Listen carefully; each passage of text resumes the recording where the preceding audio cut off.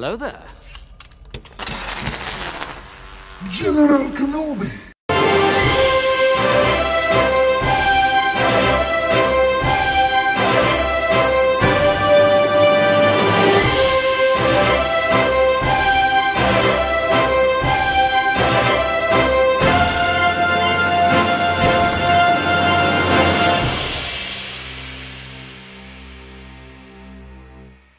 Welcome to Jedi of the New Age. I'm Jenny. I'm Maria. And I'm Joy. We're three Star Wars obsessed friends who decided to record our discussions so you guys could listen in. Today we'll be talking about our individual rankings of the Star Wars saga films and compare and contrast our opinions. First. So start number 8. And we should probably start number 8. Do you want to go like Jenny, me, Joy? Just because that's how we introduced ourselves? Yeah. Like, or not, and then Jenny could tell why she likes it or dislikes it the most. And then I would, and then Joy would. Does that sound good? Yeah. Yeah. Okay. Okay, so the movie I have in 8th place is The Phantom Menace, obviously. I think we all did. Yeah. Yes. Yeah. The movie I also, we all have Phantom Menace. All right. Why is that? Well, The Phantom Menace is super boring. That's why. I think the Phantom Menace. The whole thing is Yeah. boring until the very end. And Jar Right. Jar's in it. Oh yeah, and Jar Jar is a flaw and is like automatically a flaw in every work he appears in. Yes. Yeah, Yeah. except for that one scene you mentioned of the Aftermath trilogy. You know?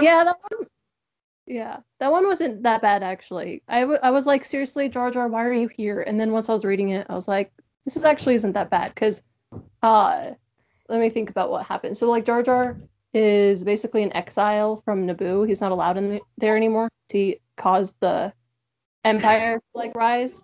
And so he's basically like He's a he's clown like a type clown. figure. He's like a clown, I guess, for like a bunch of kids. And he's kind of an outcast. And he doesn't really understand what he did. He just knows that no one likes him anymore. So it's kind of sad. And I actually kind of felt bad for him, even though I hate him. You're right. Yeah. Yeah, I think that the Phantom Menace, I think we should like kind of have a dialogue. First off, I think we should have a dialogue about this since all of us put Phantom Menace as number 8. We can just, talk about our opinions in no particular order, Yeah. Yeah. So I thought that the Phantom Menace, I agree with you about the climax, but I also thought that it was important for setting up Anakin and Padme's dynamic, I guess, and it set up their characters because we get introduced to Anakin, who's like as pure as you can get at this point. He's just a child and stuff. And then you also get a glimpse of Padme's character, which is as like a strong woman who's, doing something nice for her people or doing something good for her people in the midst of like this occupation and stuff like that. And you can tell that this is an important part of the story because, for example, Jenny thought that there was nothing to Padme's character before seeing the Phantom Menace. Mm-hmm. Yeah. Like you thought of her as just somebody who was just made to be Anakin's love interest and stuff like that. And so I think in that regard, Phantom Menace was important to setting up their characters. Also, it was important for understanding why the Trade Federation wanted to kill her off so badly in Attack of the Clones. And then, of course, the climax and Darth Maul kind of gives foreshadowing to like the Sith rising again and stuff like that. Yeah. Yeah. Other than that, I think that you could like after on your first viewing, definitely watch Phantom Menace if you're going to watch the prequels. It does give important context to the prequels, but if you're doing just second or third viewing, you can throw it out and still understand the story well.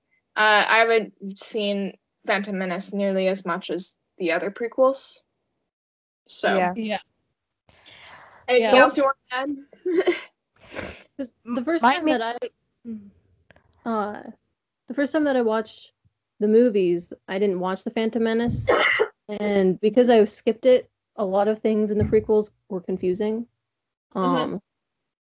Just because there's a lot of setup in that movie.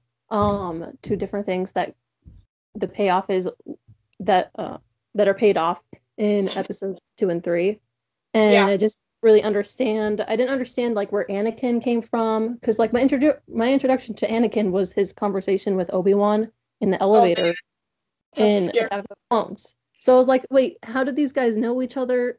What is going on? So like Mariah had to like explain to me how they knew each other and stuff. Because we skipped the Phantom Menace because it just when we first watched it. So I think the Phantom Menace is good for that. I think the overall consensus is that Phantom Menace is a necessary evil in Star Wars. Yeah, pretty much. That's such a horrible thing to say about a Star Wars film, but it's true. Yeah. I'd say my main issues with the Phantom Menace are Jar Jar, because he's essentially the first all CGI character, and they just had to remind us of that by making him pretty much a cartoon. And then also how Anakin has a crush on Padme. It's kind of like you having a crush on like your teacher. She is so much older than him at this point, and it gets almost creepy.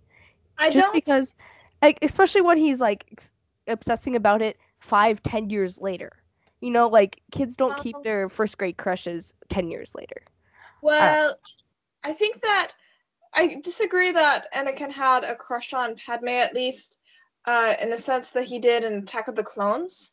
I think that Anakin's crush on Padme was kind of like a childlike enamorment, I guess, if that's the right term. It's kind of like whenever kids say to their mom, this is a kind of a bad analogy, but it works.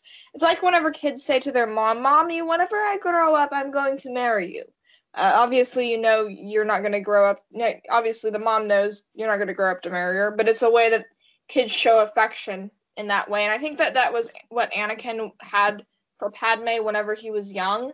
And I think that as he grew older, he slowly developed like a romantic crush on her, especially like whenever he was a teenager and stuff like that. And then whenever he saw her again, it kind of like exploded.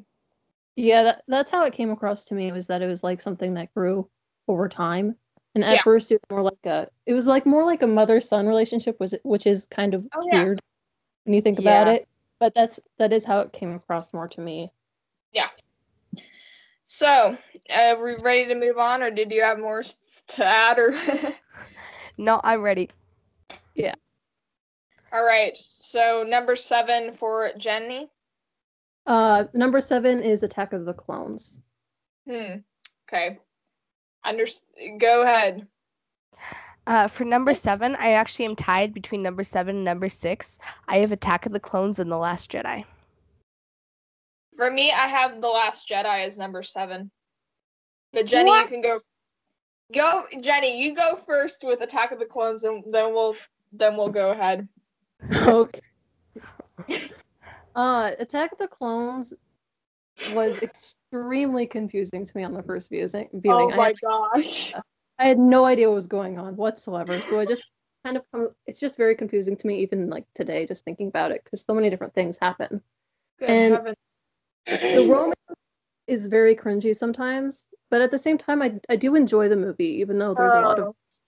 I have a lot of problems with it, but it is, at the end of the day, I do enjoy it. The issue with Attack of the Clones for me was also the script. I think that Attack of the Clones was good in almost every regard, except for that first off, the plot was too complex. I know that this is partially due to the retconning that took place, but I remember writing a Wattpad comment about how I would have written the prequels, and I personally would have written Grievous as the one to have attempted the assassination on Padme, because then we combine characters and we don't have so many we need to follow, you know what I mean? Mm-hmm. Plus, of course, he's like the perfect person to plan an attack like that. But, another thing, Attack of the Clones, other than the complex plot, it was the script. The script fluctuated from super good to super bad. I think the best Anakin and Padme romance scene is probably the Meadow Picnic, where she's wearing the hair buns. and where she's wearing the hair buns with the yellow netting and stuff. I Yes. love how I can identify the romance scenes based on her outfits. That's beautiful to me.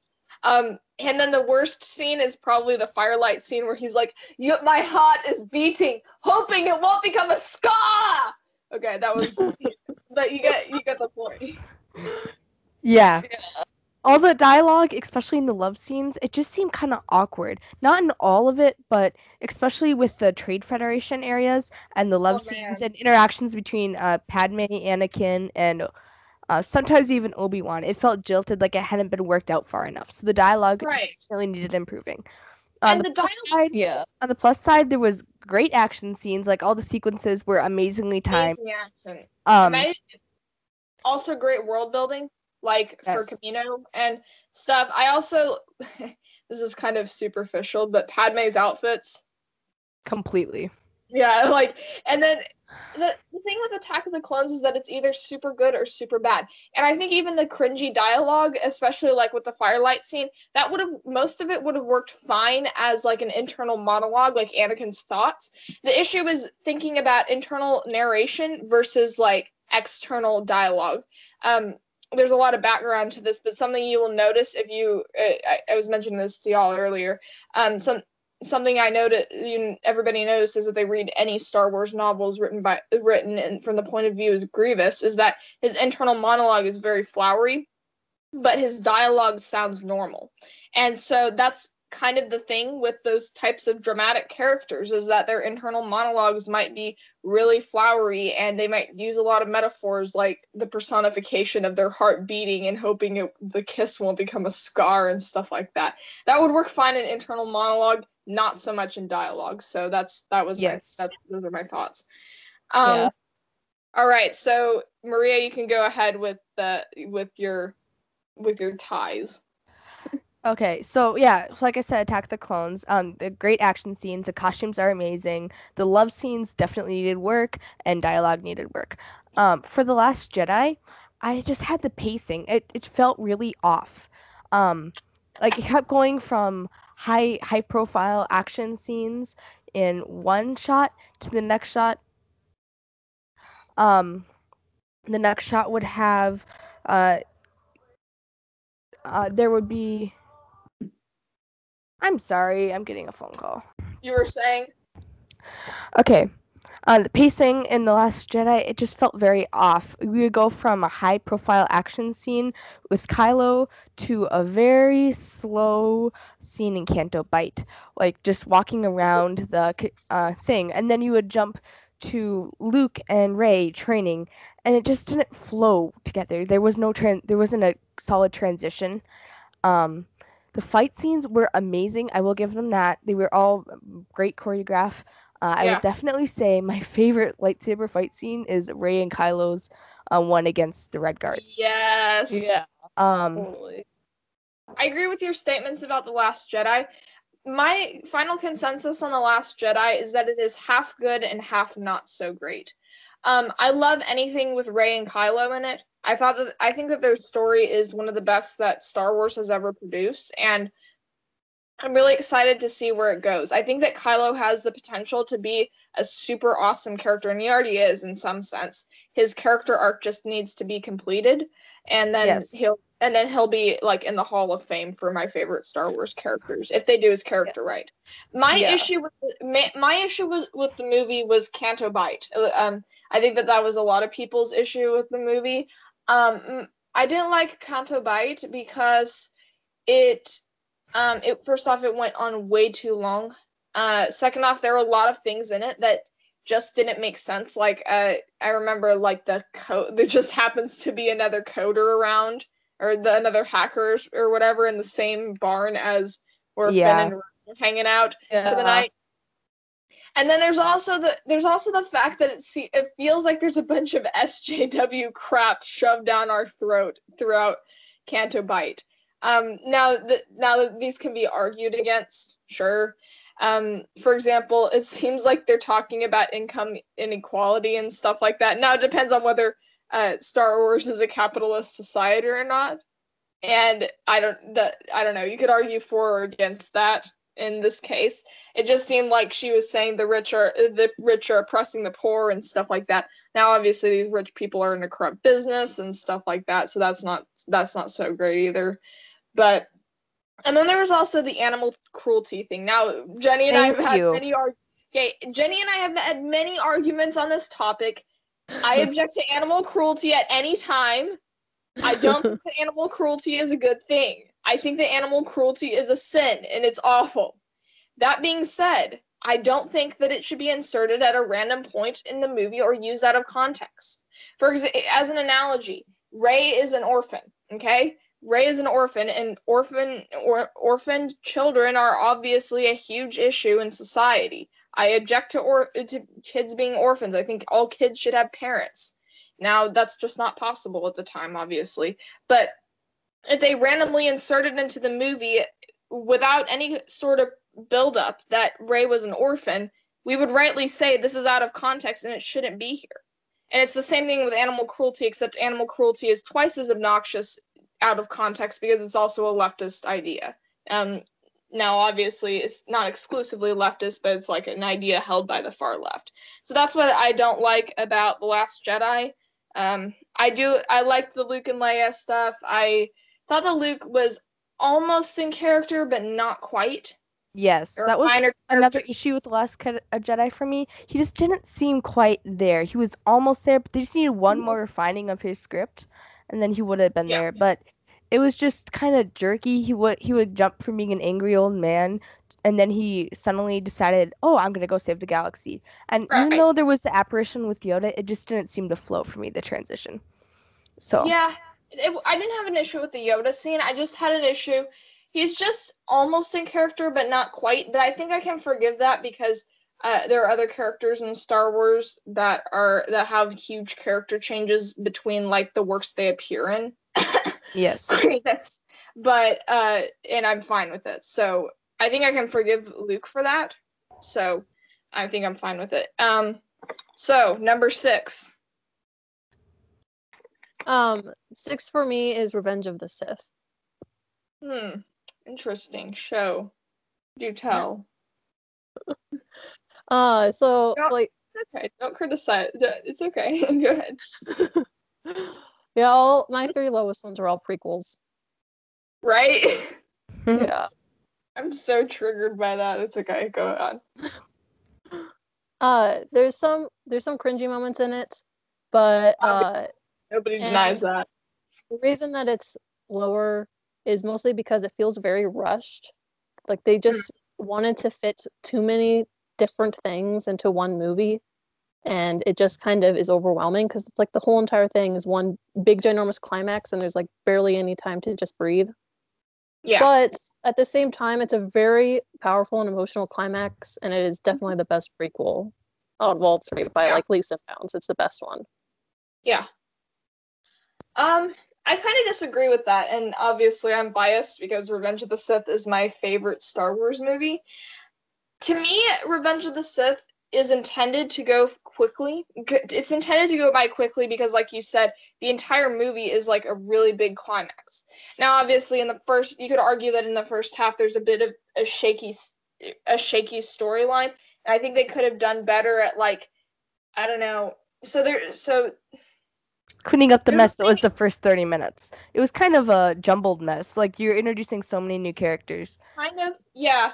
And I think that let me think of how to say this. Revenge of the Sith tried to do this thing called braiding the storylines, and it didn't do it super well, in my opinion. So in the first quarter of the movie, you have several storylines going on. Okay, you have the Battle of Coruscant, then the escape of Grievous, rescue of Chancellor Palpatine, finding Grievous, Anakin and Padme, Anakin the Chancellor. That's like 5 different storylines at once. And they didn't do a good job of kind of condensing those storylines into one, I guess. Yeah. Braiding is fine, but you don't want to have too many strands in your braid or else people are going to get confused. That was a problem in Attack of the Clones. They tried to do braiding in Attack of the Clones, and it just didn't work super well because the strands were too thin or too fine, so to speak, in metaphors. So I think that you could concede that. For me, I only have a couple of issues with Revenge of the Sith as a whole, and it's probably due to nostalgia. First off, time gap. There's like 4 or 5 months between the Battle of Coruscant and the Battle of Utapau. If I'm pronouncing that correctly, probably not. It's like 4 to 5 months, and the only way we know this is because Padme's belly keeps growing during that time. Yeah, there's like Yeah. literally no indication at all through the entire movie. I never even Right. realized that until you pointed it out to me a couple weeks ago. Right. Yeah. And Yeah. right, and then obviously there's some cringy lines like unlimited power, that sort of thing. Oh, I hate that line so much. It's Yeah. That's the worst line in all of Star Wars. Nobody denies that. like I want that to be like the most powerful thing in the entire universe, like super dark and super like just I want it to be super powerful, but then it just something about Emperor Palpatine's performance is just very cringy to me.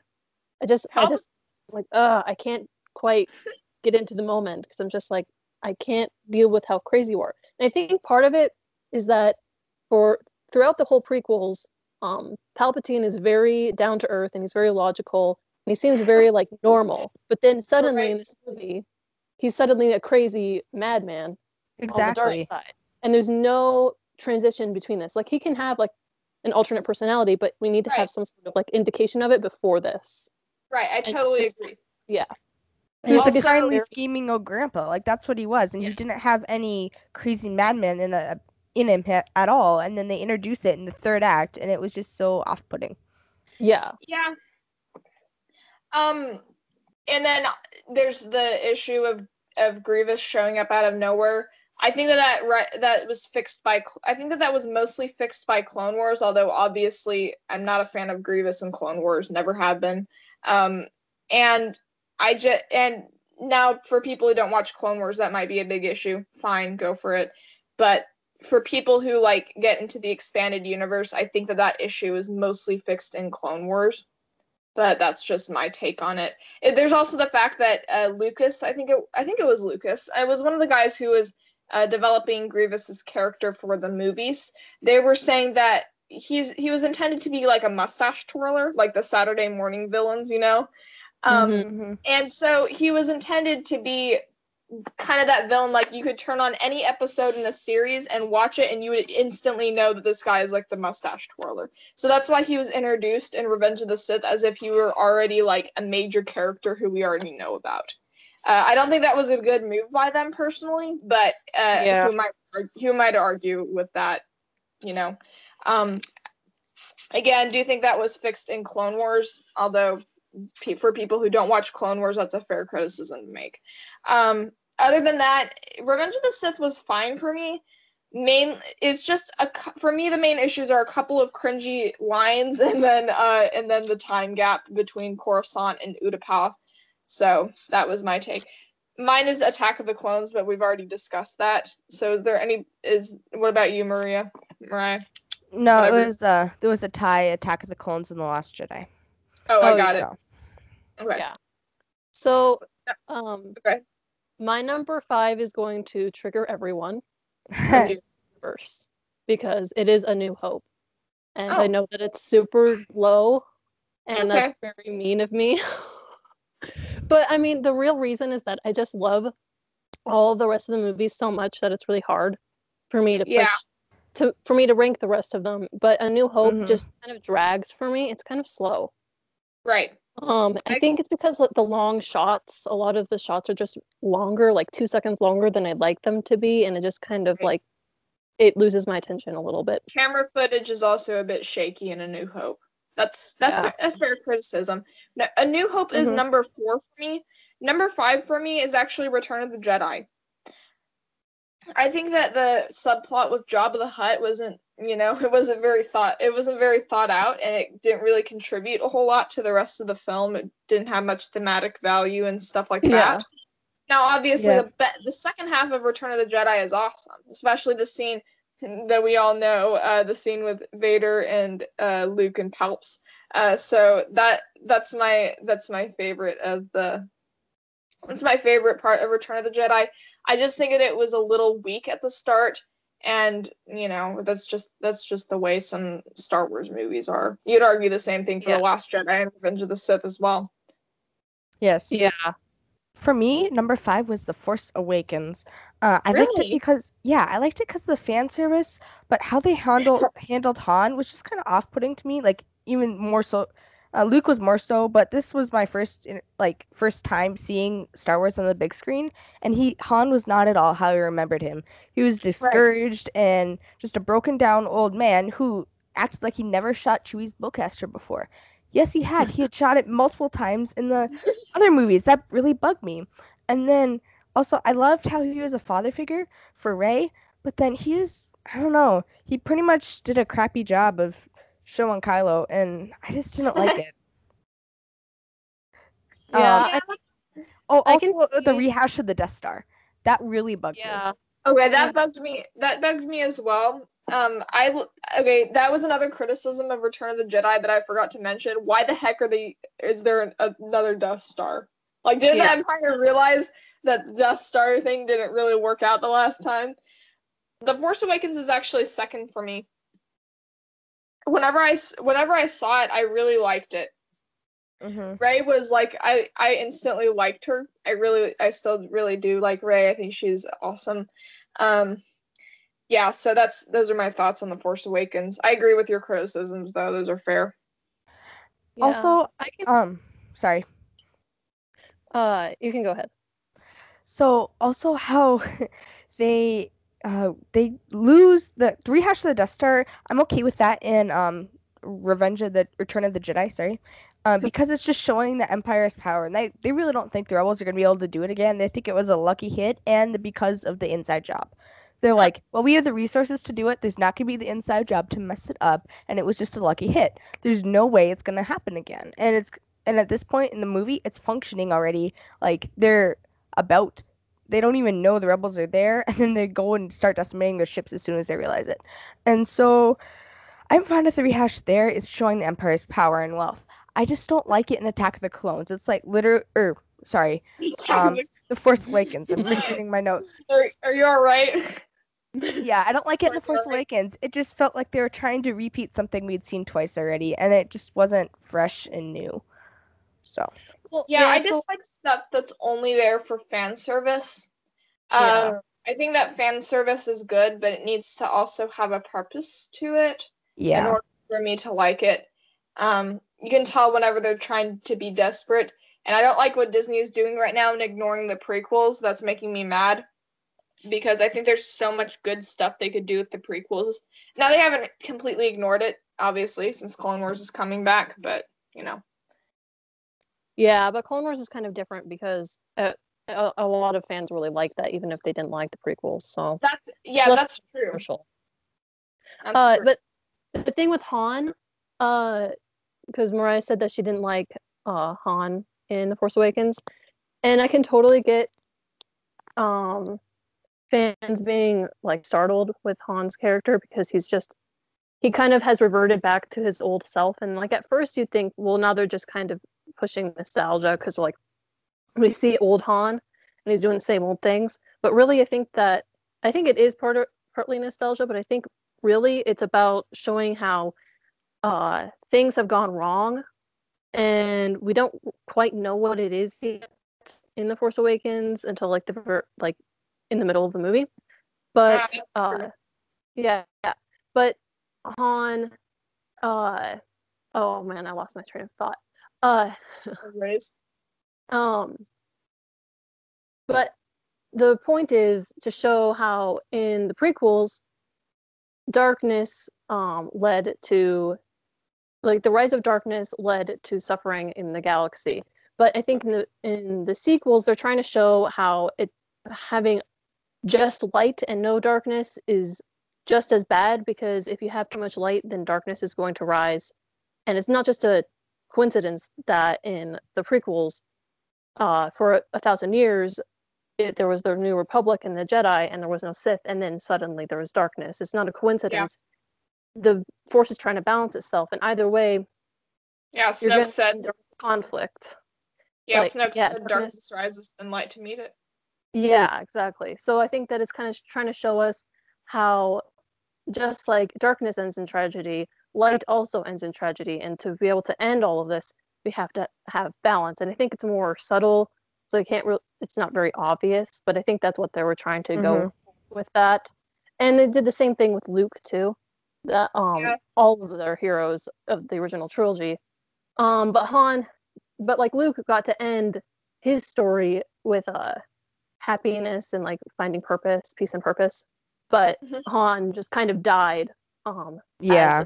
Or he didn't have a happy ending at all. So I can. He didn't have any resolution. Yeah, but I think his resolution will come when Ben is redeemed, when Kylo is redeemed. I think that will be when that happens. But we'll have to wait till episode 9 to really find out. But yeah. Number 3. Feel about that. No, it's number 4 yet. Number 4 now. Oh, number 4. I'm so sorry. I'm sorry. Dude, it's 9 o'clock for me here. I'm tired. Wow. All right. Go ahead. Number 4. 4 is Return of the Jedi. For all the same reasons as Joy. But especially, the Ewoks were kind of annoying. My gosh. They're very childish, pandering. They're not as bad as Jar Jar by any means, but they are kind of just there for like marketing. They are adorable. They were so cute, and they were actually there for story reasons. They were actually there for story reasons, even if they started out like as a bad character or as like only marketing. They ended up for good, kind of like Darth Maul, even though I hate him. Yeah. And if you're gonna argue that too, though, then you gotta argue that the Porgs are pretty much there for just toys. Like they did absolutely literally nothing to move the story forward at all, except for one gag with Chewbacca. That was it. Yeah. So that's even more so of a flaw in The Last Jedi. Like they had just people there for story, or not story, for just marketing and toys. Right. Yeah, well, but the Porgs were only there for like a couple scenes. Like they weren't a big part of the movie. Well, the Ewoks were there like for half of the movie, and I don't know. The Ewoks are just very childish to me. But like my main issue with that movie is the second Death Star, because that actually annoyed me a lot more than in episode 7, because if you take it in context, this is literally the third movie that they've ever made in the Star Wars universe, and they're already recycling plot lines. So that annoyed me a lot. That makes sense. That annoyed me. And in The Force Awakens, I think it was always going to be, they had to rehash the originals to get original fans to like it. They were always going to have to. And I think they were able to balance a new plot with old things pretty well. But it does annoy me in both movies, but it annoys me more in Return of the Jedi than it does in The Force Awakens, just because we were only 3 movies in. I'm glad we're not part of the Ben Shapiro sect of Star Wars fans. Like, we don't only like the original trilogy and nothing else. Yeah, that's kind of silly. Like, you gotta be able to either take the story as a whole or just don't. Right. Yeah. It's like taking the middle chapters out of a book and just liking those middle chapters. Like, what the heck? Yeah. Now you can argue that, like, on an objective level, the prequels are badly done, and I agree with that to a degree. But you can't honestly say that they're like the worst movies in the world. I think that people who say that are blinded by nostalgia. Yeah. Okay, and I also don't get this is kind of a little bit off topic, but I felt like it was worth saying. I was listening to your podcast episode about the CGI. You forgot to mention that some of the CGI in the movies did age well. Some of the CGI in the prequels did age well. Yeah, that's true. Some of it is.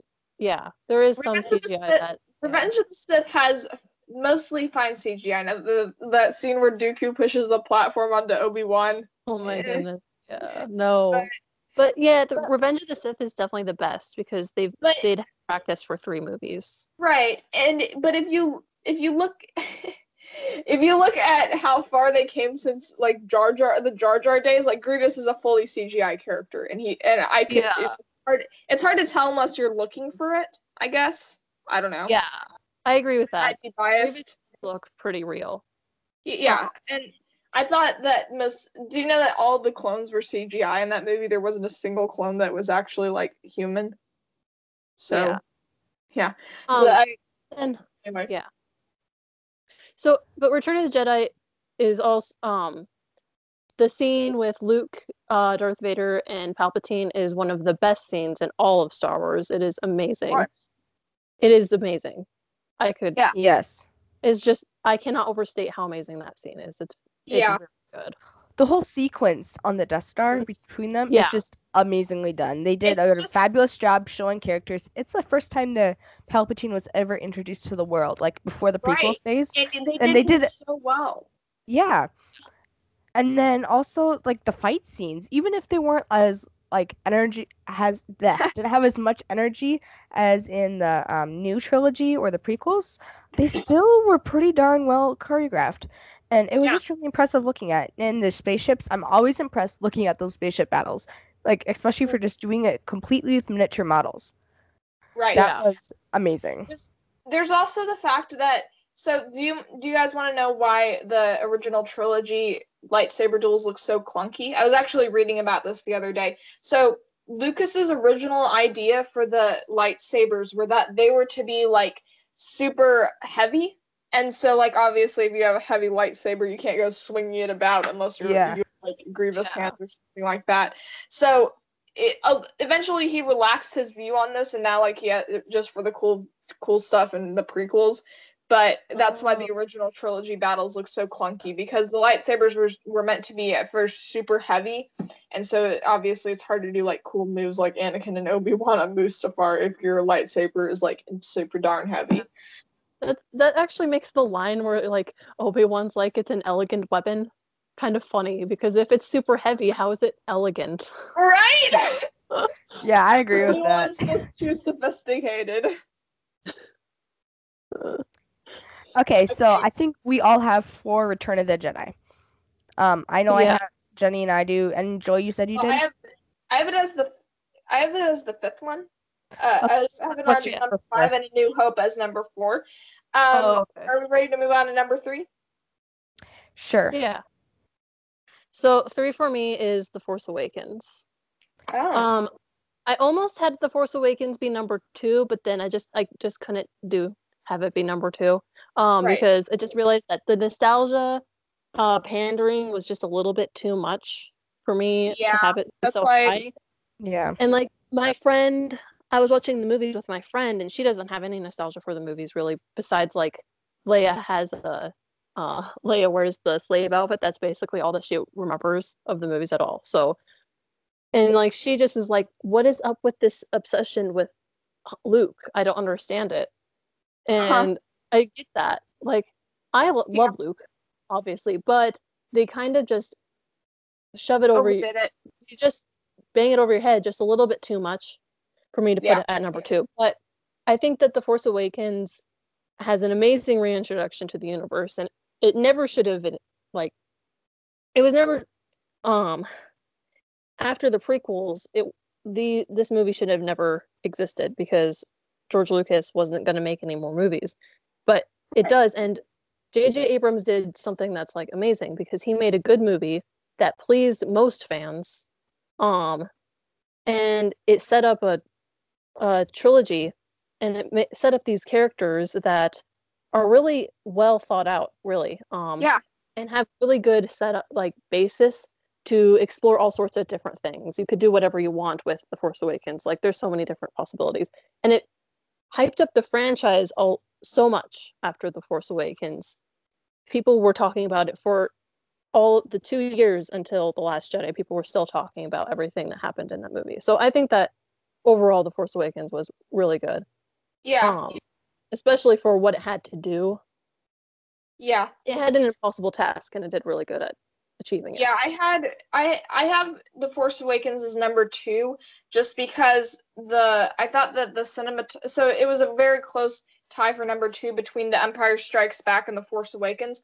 But I think that the cinematography on The Force Awakens is better than The Empire Strikes Back. Now, obviously, this is personal bias. You gotta take into account that The Empire Strikes Back was made like many, many, many years before The Force Awakens. So obviously, we're ranking these movies based on personal bias. So The Force Awakens for me is number 2, and Empire Strikes Back is number 3, even though I know it's objectively like the best Star Wars movie in the franchise. Yeah. The reason it's not Empire Strikes Back isn't number 2 for me is that besides the I am your father reveal, you have to argue that there's not a whole lot that goes on in that movie. It's mainly like the Jabba the Hutt subplot that's going on besides the I am your father business. And other than that, there's not a whole lot going on. Now, I don't know how, like, it's considered the best Star Wars movie in spite of this, and we're not really, I'm not sure why. It just is. It's probably because of the I am your father reveal, I think. I don't know. Yeah, I agree with some of that. Yeah. For number 3, I have Revenge of the Sith. The downfall of Anakin was pretty well played out. Yes! The fight choreography was amazing. I keep harping on that, but it's just really impressive every time I watch it. Yeah. How the little details they added in, like how Padme's heartbeat ends when right before Anakin's begins in his new suit, that was really impressive. But the corny dialogue, especially in the love scenes, that always brings it down for me. Like, and then the whole bit with his nightmares. The whole bit with his nightmares, and then the thing between him and Padme. It just, it's like, oh my gosh, they needed so many more edits. The issue with that scene is that it makes sense what she's saying. She's like, so love has blinded you? And it just seems so, the wording is just clunky, if that makes sense. It reads like the first draft of a romance novel. It reads like as an analogy, and this is kind of an insult to Revenge of the Sith, but I'm going to harp on my favorite movie.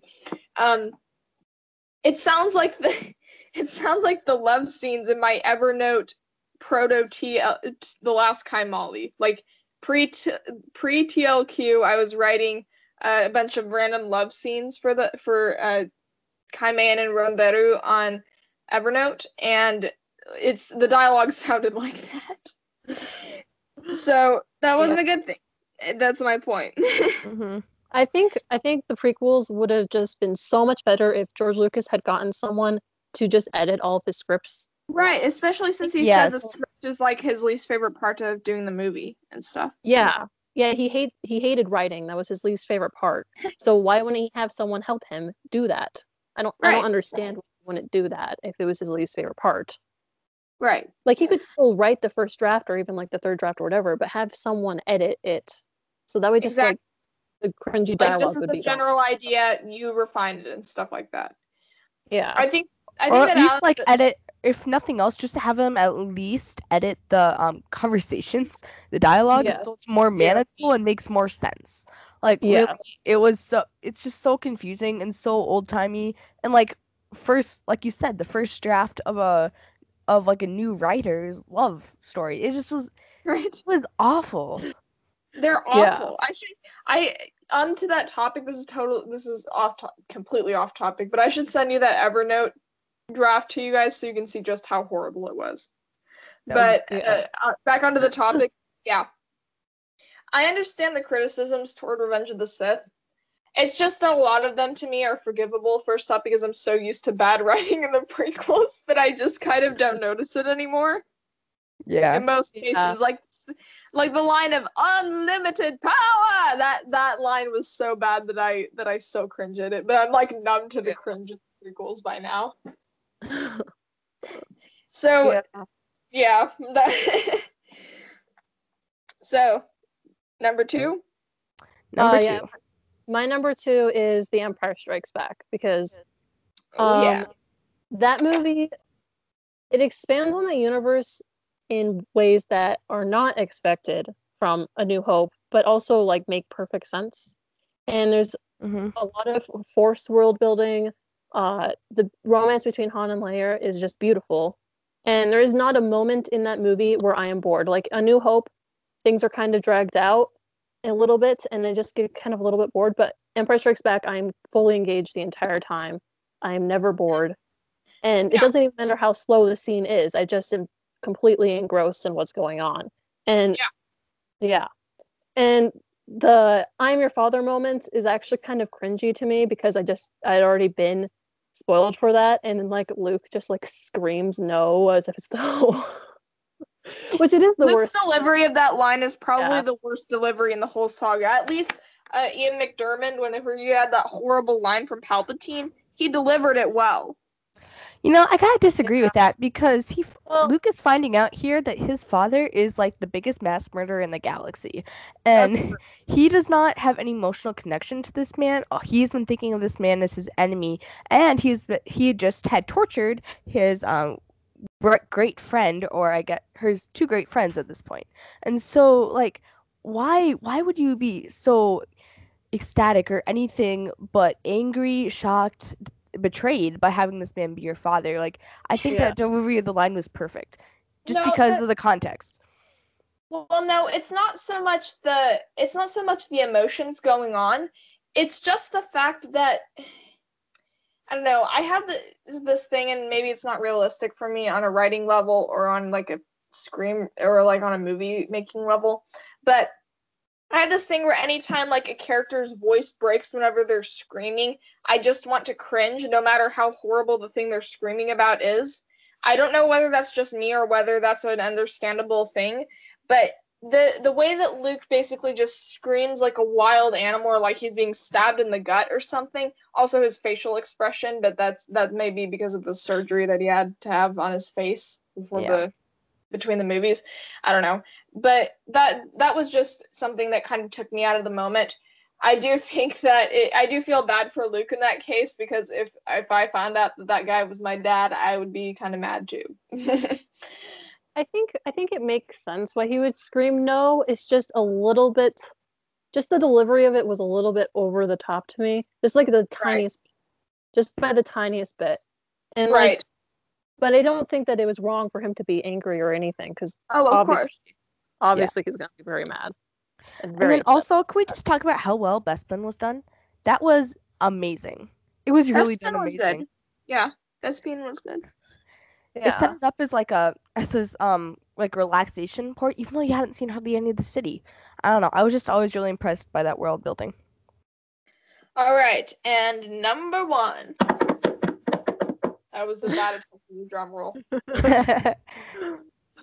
Okay, so my number one is The Last Jedi, of course. My number one is A New Hope. And my number one is Revenge of the Sith. Very different number ones. Not Yeah. at Right. all. Okay, so let me explain what I liked about Revenge of the Sith, even though I've already gone on like a tirade about what I like about Revenge of the Sith. First off, Anakin's story is amazing, and I don't care what anybody says about it. Especially in the context of Clone Wars, Revenge of the Sith makes me cry every time I watch it, no matter how cringy the lines are. The opera scene, the scene where Palps is telling Anakin about Darth Plagueis the Wise, that's one of the best written scenes in the whole saga, in my opinion. It was just really well done, and it showed like a turning point in Anakin's character. It was really well done, in my opinion. Also, I don't know, this is kind of, I don't know why I like this so much, but the scene where he's talking to Padme about how their baby is a blessing, I always found that really heartwarming and cute. It's just a minor thing. Mhm. Also, the part I like the best is actually the beginning. The opening scene is super epic, and then additionally, my three favorite characters sassing each other on the deck of the Invisible Hand: Grievous, Anakin, and Obi-Wan. Yeah. That part was always really fun to watch. You know, and then just the emotional connection. I do have a few criticisms on it, just like on a plot level, though. As I mentioned before, there's a lot going on at that point, and they didn't try to condense some of the stories in it a bit, especially at the beginning. Obviously, the cringy lines and the time gap and stuff. But there's just one thing about it that bugged me, and I don't know if it bugs you guys, because you guys have probably seen this scene 1,000 times. I don't get why they had to show us Anakin burning. And I know that most people probably don't have a problem with this, and it might be because I was never allowed to watch that growing up. I'm actually still not allowed to watch that. I saw it because of the fandom. But I felt like showing him burning was a little bit too dark for a Star Wars movie, but that just might be personal bias. I also think that there was a plot hole. I feel like remember Leia in Return of the Jedi saying she remembered her mother, but Padme died in childbirth. People will try to explain that away by saying she could sense her mother through the Force and stuff. I don't really like that explanation. I think that Padme should have lived, and what should have happened is she should have been separated from Luke because she understands, like, the Emperor is gonna find them if we keep both together. So she raised Leia for a few years on like Alderaan or something with the space dad Bail and Brihat, and then whenever she died, then she died a few years later, and then they gave Leia to Bail and Brihat.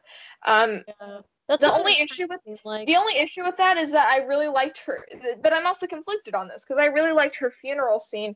I think her outfit was gorgeous, and the scene carried a lot of sad airs to it. I also felt like the pendant she had that Anakin made for her when they were little, that kind of carried thematic value because it showed that Anakin Skywalker died with Padme.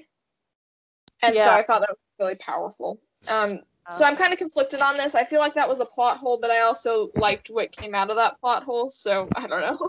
Yeah, that's kind of how I feel about the Luke and Leia twist, because I just think that it's like out of nowhere and stupid, but what they did with it later on, I'm willing to forgive it, even though it was so dumb when it happened at first, but then that was one of the problems with Return of the Jedi. I just forgot to mention the whole Leia remember her mother thing, and then the retconning with them becoming twins, because that was never the original plan. The original plan is they're going to make another trilogy, and then Luke was going to go meet his sister who is training with the Jedi Master at the other end of the galaxy. And so, like, with that not following through, like, the actors didn't want to renew their contracts.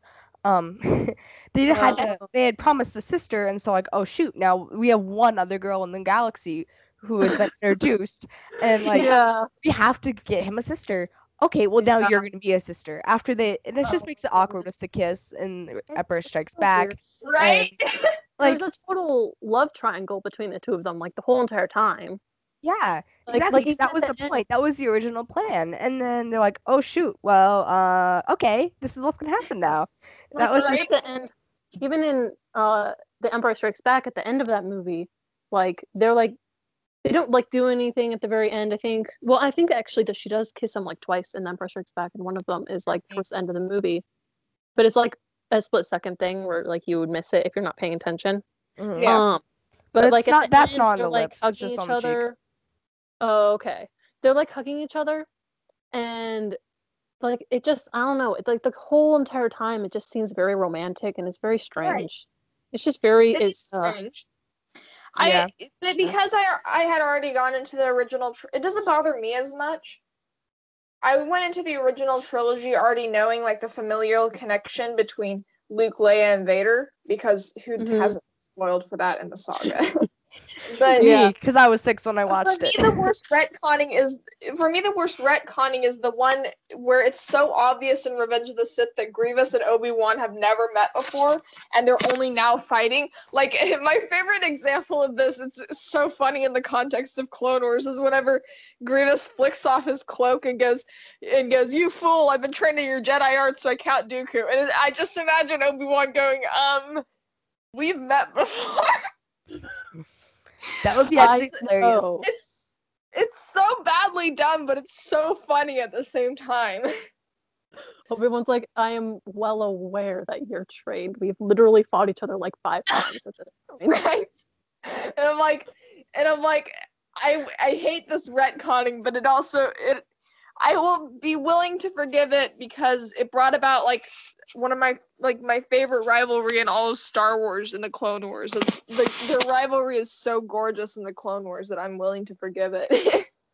Yeah, a lot of retconning is like that, where it's like so dumb, but then like they do something with it that's kind of worth it. And then like the other retconning is actually from Legends, but it still annoys the crap out of me. It's the one where they made Bent Elias Sanskar Kalish. That was like one of the worst decisions on the parts of those writers ever. Anybody who has drawn a Kalish before knows that he doesn't look anything like them, but they chose to retcon him as that anyway. And the thing is that unlike the other retconnings in which it brought about good in the midst of bad, this brings about no good in the midst of bad. Yeah. Okay, Yeah. so yeah, my favorite part with A New Hope, it's just a timeless original. It was the introduction to the saga for so many people, including myself, and I just had a bunch of special memories regarding this movie. Yeah. Also, the special effects hold up very well today, think especially so. since they didn't try to push the limits with CGI or anything. They Like worked they with did the in the cameras. They worked with the cameras and they built models, and it's just very impressive.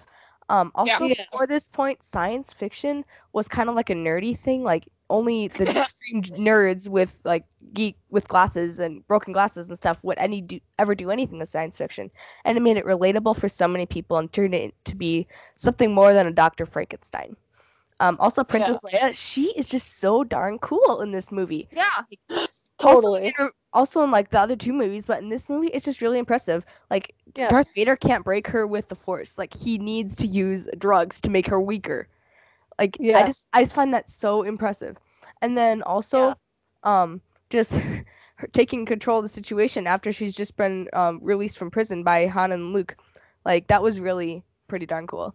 And Yeah. then those drugs they didn't even work on her. Not Exactly. even with that did she even break. And like there's that book, the Princess, the Scoundrel, and the Farm Boy. Hmm. I haven't read that one yet. It has that whole scene with Darth Vader when he like gives her the truth serum, and it is like it's crazy. That book is so good. And the thing is, she's supposed to be like 19. Like, what 19-year-old girl? That is just so, that is so darn cool. Like, people say that we need more strong female figures. No, you didn't. You had Princess Leia even back then, and you're just, like, completely ignoring it. I don't know. Yeah, and the thing with Princess Leia is that she's really inspiring to girls, and she's very feminine despite like being a total savage throughout the movies. Exactly. You can but be she's- feminine. but You she's can be still- feminine and she's still like still- be a strong character. Yeah, and she takes after her mother in that, and like that's I think that the retconning with Padme being like a basically a total savage in a gown, that was a really cool retconning, I think, because it set up Leia's character as taking after her mother in that regard. Yeah. Yeah, I I think that Padme and Leia were both awesome, but Leia more so because Padme's doing her senating senator stuff. Yeah. Yeah. I wouldn't actually say that Padme was never a savage. Like she completely was. She of at course, 14, she of had course. Not completely saying- planned an attack on a captured city of her own. I mean, Right, 14-year-old girl. That's crazy. right. And, Yeah. I mean, then she kind of was everybody- copying Leia at this point, but But it makes sense because Leia's her daughter, and you're gonna take after your daughter's gonna take after you in some ways. yeah. And like all of Star Wars is copying Star Wars, it seems like. Yeah, Hey, pretty much. Star Wars has been retconning literally since like every movie ever. Yeah. That's why I don't think whenever people are like, but they retcon. Even bad retconnings usually have good results. I say usually because sometimes they do not. Even if they're horrible, horrible retconnings like Luke and Leia or Grievous and Obi-Wan. Yeah. Like the two trademarks of Star Wars are retconning and ripping off Star Wars. Star Wars ripping off Star Wars. Right. Star Wars like invented the retconning. Okay, so I have The Last Jedi as my number one for a lot of reasons. I could go on forever about The Last Jedi.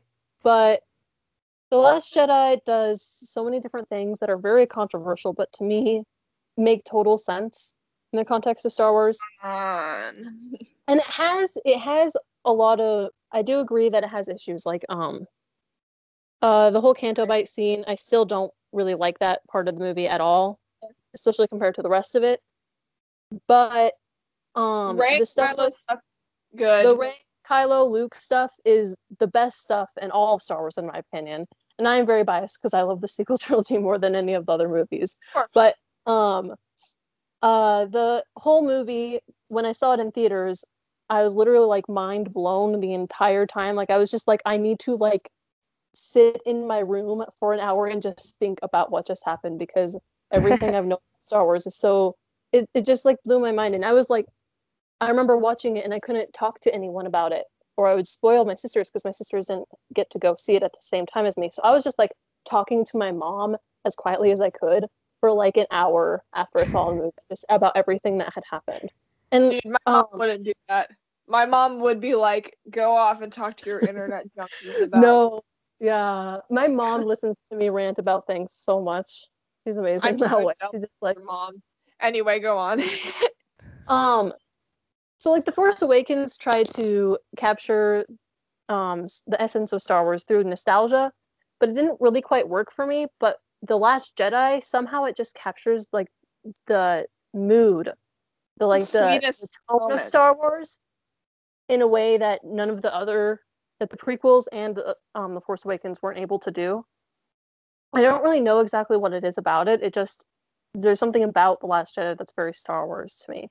Yeah, and it takes Go ahead. the franchise into places that you wouldn't expect, but also make total sense. Because in the prequels, there's this idea of how the Jedi weren't as good as you might seem. And it's not Sure. really like explored all the way as it could be. And like a lot of fans were like, some fans were like, oh, there's something new going on here. And other fans were like, no, the Jedi were still good and the Sith are still bad. You know, it's just very open up to interpretation. Sure. But the sequels take that part of the prequels and they're like, yeah, the Jedi weren't very good either. Neither the Sith or the Jedi are good. There's something else that we need to find. And it just, I don't know, there's just something about The Last Jedi. All of the fight scenes are amazing. Everything with Rey and Kylo is amazing.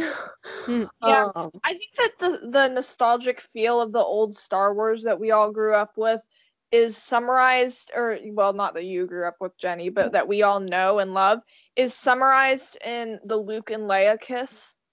Well, not the Luke and Leia kiss, but the kiss Luke gave on Leia's forehead, and it kind of shows that he loves her just as deeply as he did when they were young, but now it's like in the actual way he should, like as a sibling. So I have this weird this is off topic, but I have this weird headcanon where after Luke found out that Leia was his sister, he struggled with heartbreak for a while because, you know, he was set up to love her before as like romantically. And I know that's a super weird headcanon to have, but I think it makes sense. You know what I mean? It completely does. Yeah, it like completely does. he had a huge crush on her for the first 2 movies. Right. And so I think that he struggled. I think that like in the time between Return of the Jedi and then The Force Awakens, possibly longer, we don't know. He struggled with heartbreak and getting past that and finding purpose in loving her as a sister and not as like a wife or a girlfriend or whatever. And then like whenever he kisses her on the forehead, I just kind of think of it as like he's saying to her, I still love you very deeply, but it's like in the actual healthy way I should. So that carried more thematic value for me because of my headcanons about that. I don't know. It's still a weird headcanon to have. I remember whenever I first told Jenny about it, she was like, why? Why does your mind go there? Yeah, I think that makes sense because like even right after Return of the Jedi, Luke like goes off into exile and like isn't even around his sister or Han. No, so like but that might have been part of why, because he like left right after that. According in the Aftermath series, he's not around at all in the Aftermath series. That takes place right after. Okay. It takes place during the year after, and Luke is not around at all. Like he's not in the series at all. And I think part of it was that they're like, we can't have Luke until The Last Jedi. There's no Luke. That's his grand entrance. But I think that it's like, but yeah, that might fit into it. But I think The Last Jedi, the beginning of the movie is kind of clunky. It has a lot of different plots going on. But like you said, you were talking about braiding earlier, and it takes every single subplot and they all come together in the most epic moment of all cinema. When the strong statement there. Yeah, right. It is. Okay. But when the lightsaber splits in half and Holdo light speeds into the supremacy and all sound just cuts out. Right. That's a and very. it's just silence. It's like the climax. Yeah, that moment was and like everything came together. Every single plot thread in the entire movie was united in that moment, and Yeah. I think that it does. The movie does go on a little bit longer. Like it has a very long climax because there's so many different things that it's trying to do. Right. Because like you think that like when Holdo smashes into the supremacy, then it's Right. like almost over. But after that, we still have like a whole another half hour of movie time. Yeah, That's exactly. and I think that half hour is amazing and it's perfect and it should still be there. But I think the beginning of it was a little bit. I think the movie could have been It was a better if little it was shaky. shortened a little bit somehow. My main issue with the beginning of the movie is that, so you know how Poe and Hux are like the new rivalry of the sequel trilogy or something. Yeah. They're like, and you know, Poe's like the new troll and the new troll, and then Hux is like the one who's trying to keep up, you know. They're keeping up the funny rivalry we saw in Clone Wars between Obi-Wan and Grievous. Anyway, so the issue with that is that they built up the scene between like, you know, Hux and like the supremacy and the rebel fleet to be like really serious and stuff. And then in the midst of all that, you see Poe trolling Hux to death. Yeah, I didn't like how they did Hux in that funny, movie. but That was really annoying. It was funny, but it took me out of the moment. And we need humor and context. And the thing about the Clone Wars, especially the earlier seasons, is that they did the Grievous and Obi-Wan rivalry well because it was set up to be a lighthearted sort of mood in those episodes. You know what I mean? So I'm comparing and contrasting because these to me they parallel each other and they're kind of similar. I see what you're saying. I'm just saying that I think that the first one was done far better because they had established the tone of the episode in the first place. Yeah.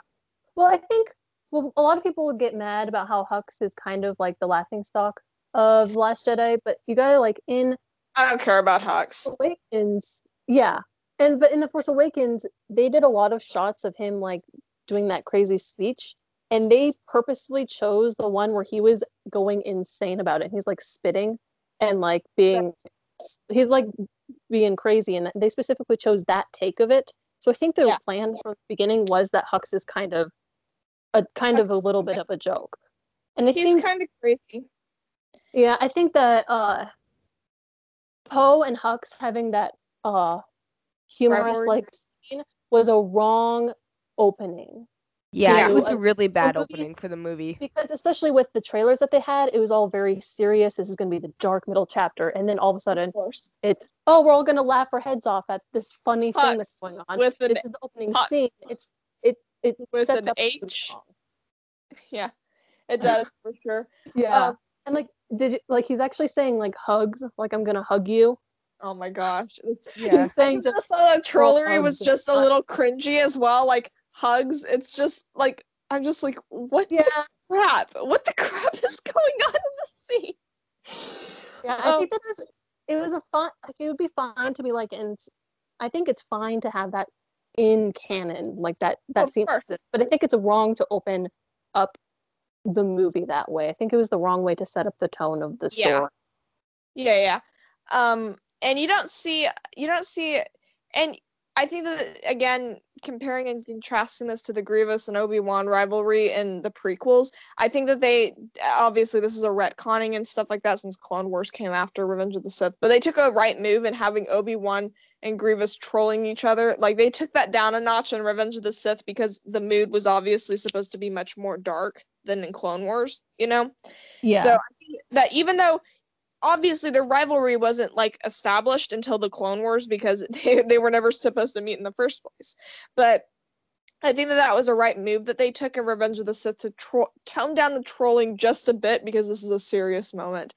You do see some hints of it, like how they greet each other as old friends, even though they secretly want to chop each other's heads off, you know. So that's just it's just a comparing and contrasting thing, I think. Yeah. I think Hux can still be a very interesting character, even though he He's kind of a joke. he's kind of a joke, but I think he's still a very interesting character because he's been abused by like everyone, and he's just trying to be, he wants to be the big head at the top of the place. He wants to have no one in charge of him anymore. But at the same time, that's why he hates Kylo. Yeah, he hates Kylo with a passion because Hux likes technology and he absolutely despises the Force. So like Kylo thinks that Hux is a incompetent fool. So they both like hate each other so much. And I think that in episode 9 that could be like both hilarious and super interesting. And I want Hux to hold like a coup and just like overthrow Kylo Ren, or at least try anyway. That's interesting. That would be very interesting to me. Yeah, it's just like I like the rivalries. I think the rivalries can really enrich the story, and they give like a lighthearted counteraction to like the darkness within and stuff like that. I don't know, but again, you got to think about tone and stuff like that whenever you're conveying that sort of thing. Yeah. And I think that The Last Jedi sometimes does have some tonal problems because there's like these jokes and you're like, well, this is supposed to be a serious moment. Why is there right? Yeah, that was a really big issue with that movie. They just couldn't figure out the tone. The tone and the pacing were off. Yeah, and related to tone, I was just thinking about the scene on the invisible hand. You know how I mentioned earlier that one of my favorite parts of Revenge of the Sith is my 3 favorite characters trolling each other on the bridge. I think that the thing with that scene that kind of makes it so that I kind of forgive it for like the jokes in the midst of a kind of a serious situation. First off, the tone's already been established to be lighthearted. Anakin and Obi-Wan joke about their mission like the entire way through. You know what I mean? Mm-hmm. But I think that Anakin's line to Grievous, "You're shorter than I expected," that line, it kind of sets him up as kind of cocky. And so I think that was both funny and it added to his character. Then of course there's Obi-Wan basically saying, "Don't upset him, that's my job," and stuff like that. So yeah. Yeah. Wait a second, I'm the one who's supposed to be trolling him, not you. Anyway. Oh my goodness. I know like Obi-Wan is always telling Anakin to stop doing things and I'm like, you literally do that all the time, Obi-Wan. What are you talking about? Okay, Obi-Wan's greatest feat in life was convincing everyone that Anakin was the crazy one. Yes. And meanwhile, he's the one who's like, I'm dealing with a 7-foot-tall Duranium Jedi killer who's like almost all metal. I'm going to go and kick him in the shin. Yeah, so did we get through all the movies then? Yeah, I think so. Hey, awesome. Yeah. The only ones we didn't talk about the Rogue One stories. Yeah. Rogue One. I only Rogue saw One and Solo, right? Yeah, I've only seen those movies once, and yeah, both of them same here. It's like okay to me. Huh. Solo was a little confusing at the end to me. I liked Rogue One to me, like most like The Last Jedi, was half good and half bad to me. I thought the cinematography was really well done, and I really liked the shots and the sequences and stuff. I also thought the story, while confusing and you have to pay really close attention to understand the story and stuff, which you shouldn't have to do, the story was kind of the pacing, or not the pacing, but it seemed confusing. But the story was good. It was essentially about a girl whose father joined the Empire. He committed to evil for a necessary cause. And it created kind of some things to think about. Like, is it worth it to join an evil force in order to save who and or what you love? That's actually kind of a thing in what I'm planning for the 3rd book in my TLQ trilogy as of now. Obviously, I haven't even written the 2nd book yet.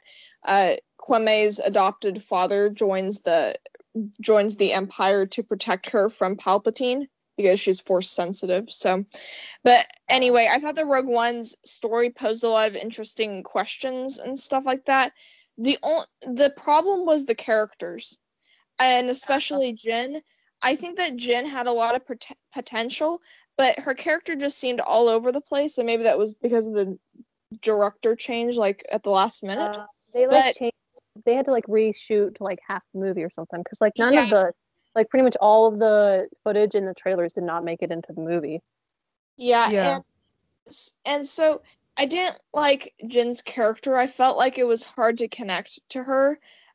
She seemed to be the sort of person that stayed out of politics, but then she's also involved in politics with this extremist and stuff like that. And then I do think that she had a character arc, though, even though her character was kind of a little bit all over the place. She went from being the sort of person who stays out of politics and wouldn't sacrifice herself for the rebellion. She eventually, once she realizes what her father sacrificed, she eventually goes forth with courage and, eventually indirectly saves the entire galaxy. So I thought that her arc was good. It's just her character was not. The rest of the characters I was really confused by. And I don't get these people making Rogue One headcanons, because while I love headcanons for pretty much any Star Wars character, the Rogue One people are the only ones I can't connect to the headcanons. And maybe this is a problem. Maybe this is the problem for me. No, I see headcanons and I'm like, wait, where do you get this from? I didn't see any character in these people. I don't know, I can't connect to any of them in a way, and then they're just dead. And it was that movie, I think it's very much a hardcore fans movie, because when I first watched it, I understood the universe pretty well by that point because I'd seen all of the movies, but at the same time I just didn't really understand what was going on, and we were planet hopping and I'm like, I don't know what any of these places are or what their significance is or why we're going here. What the heck? Exactly. Rogue One was confusing. The character, the issue with it was the characters. Although I do think that they did a good job with making Krennic intimidating. He was kind of a pansy at some points, but that was because those times were whenever he was in front of Lord Vader. So Vader makes everybody in the galaxy look like a pansy except for Palpatine. That's so true, though. So that was the thing with Rogue One for me. Solo was also a little confusing, but I liked Han's character a lot more, although I didn't like his arc. I found it stupid. I liked the movie until the very end, and I think that they just fell flat on their face because I don't know, it was just very strange how it ended, because he got betrayed by literally everyone he ever loved, and then he's just whatever, let's go. And the Darth Maul cameo should have never been put into that dang movie. Never. It makes no sense to anybody who hasn't seen Clone Wars. And it seems almost insulting to people who haven't seen Clone Wars, because they're saying stuff like, well, if you watch Clone Wars, you would know that this guy survived. And I'm like, well, not everybody has. Not everybody delves into the expanded universe. And that's a flaw on the movie's part, not on the people who are watching it. So I felt like that was kind of insulting to casual fans and stuff. But it just seemed it was a setup to a trilogy or something. They're gonna do more movies, but I don't think that's gonna happen now because it failed. Yeah, but I did think that there was some darker stuff in it that I actually found kind of interesting, and it kind of gave me the knowledge that this dark stuff is in there kind of gave me reassurance whenever I was writing the dark stuff in The Last Kaimali, especially dealing with Ronderu's past. With Kira, it's implying that she was sold as a sex slave to this sicko and stuff like that, or some sort of prostitute or something. And let's not go too deep in spoiler territory here. I haven't seen the movie yet. Sorry. That's okay. Sorry. That's not not that much of a spoiler though, because that's happening to the movie. It's kind of implied, but it's implied, but it's not. Obviously, nothing is shown. This is Star Wars, so it kind of gave me clearance, I guess. Although obviously, in the Last Kaimali case, I wouldn't go any further than canon Star Wars would. Yeah. But that's all in the past in The Last Kaimali anyway. But that's kind of my brief thoughts on Solo and Rogue One. I've only seen Solo once. I've seen Rogue One a few times. I like Rogue One mainly because of its cinematography. I think the cinematography was gorgeous. I also loved the Vader scene at the end. I think everybody loved that. Yeah. Although I think that's dark. That's actually darker than Revenge of the Sith, and I didn't. Yeah, think that's it was pretty. It was pretty dark. because Like, the Revenge of entire the Sith movie, is though, like was the dark. darkest. Revenge of the Sith is like the darkest of the Star Wars films. But then the Vader scene at the end of Rogue One, the most disturbing thing was whenever his lightsaber drilled through the doorway, and whenever the door opens, you see that it like drilled through a rebel's chest and stuff like that, and it was Yeah. just made me sick and stuff like that. Oh, and then also, like, when in the theater when I was watching it, people started cheering. I mean, like, I get that it's Vader and Vader's cool, but like, I don't the understand cheering that. as people are dying, like, oh my gosh, what the heck? Yeah, he's like, it might Has be some like respect, super, you know? Yeah, it's like he is like the best villain ever, but that doesn't mean that when he kills people, Right. that's a good thing, and you should be cheering it on. Yeah. Right. Don't It's understand a cool scene, but it's horrible. Yeah. River City- Anyway, I think we're pretty all in consensus on those movies. right? Yeah. They're just like okay. Yeah. Yeah. It was like a fun romp through the galaxy, but it's not really anything like worth like dissecting or whatever. You're right. Outside Yeah. of like stuff connected to Ben Solo, because there's some stuff with that, because there's the dice in The Last Jedi come up in Solo like 100 times. Yeah. Yeah, they're in it a lot. So I think like besides that though, there's really not very much to explore. Yeah, I don't really know entertaining. my opinions on Rogue One very well though, because I've only seen it once and it was right when I was a brand new Star Wars fan, and it's Yeah, I agree with your opinions about Rogue One though. I think that my overall opinion on Rogue One is that it was a good movie, but they could have done the characters better. Kind of like how I view the prequels. I think that Anakin they could have cut back on the whininess and shown more of his relationship with Obi-Wan. Something that I criticize the prequels for, and kind of the sequels too, but not as much, is that there's so much of a time gap that it's kind of hard to connect to the main characters. So like in episode 1, Anakin's like 9 years old or something like that. Episode 2, he's 19. Episode 3, he's 22, a dad and the baby on the way. You know what I mean? And so you see him through these stages of development, but you don't see like what's between in the movies. Now, this could have been fixed if they had made it like 6 movies instead of 3, but they chose not to do that, and we can't really complain about it now. But it's just, if they had done more movies, then they could have shown Anakin's development too. Because I think having him be 9 and then 19 and then 22 is fine if you show what's going on in between, because it makes the character change less jarring. You know what I mean? Yeah. yeah. Well, I think that's probably everything then, right? Yeah. Yeah. That sounds about good. Thank you guys so much for listening to our podcast. Don't forget to subscribe wherever you listen to podcasts if you enjoyed the show. The opening theme, Heroic Adventure, is by Raphael Crux and is under the public domain. Audio was edited by Jenny Raylan. You can email us at jotnapod@gmail.com if you have any comments or questions. That's jotnapod@gmail.com. This has been Jenny, Maria, and Joy. Once again, thanks for listening, and until next time, may the Force be with you. It's over, Anakin! I have the high ground!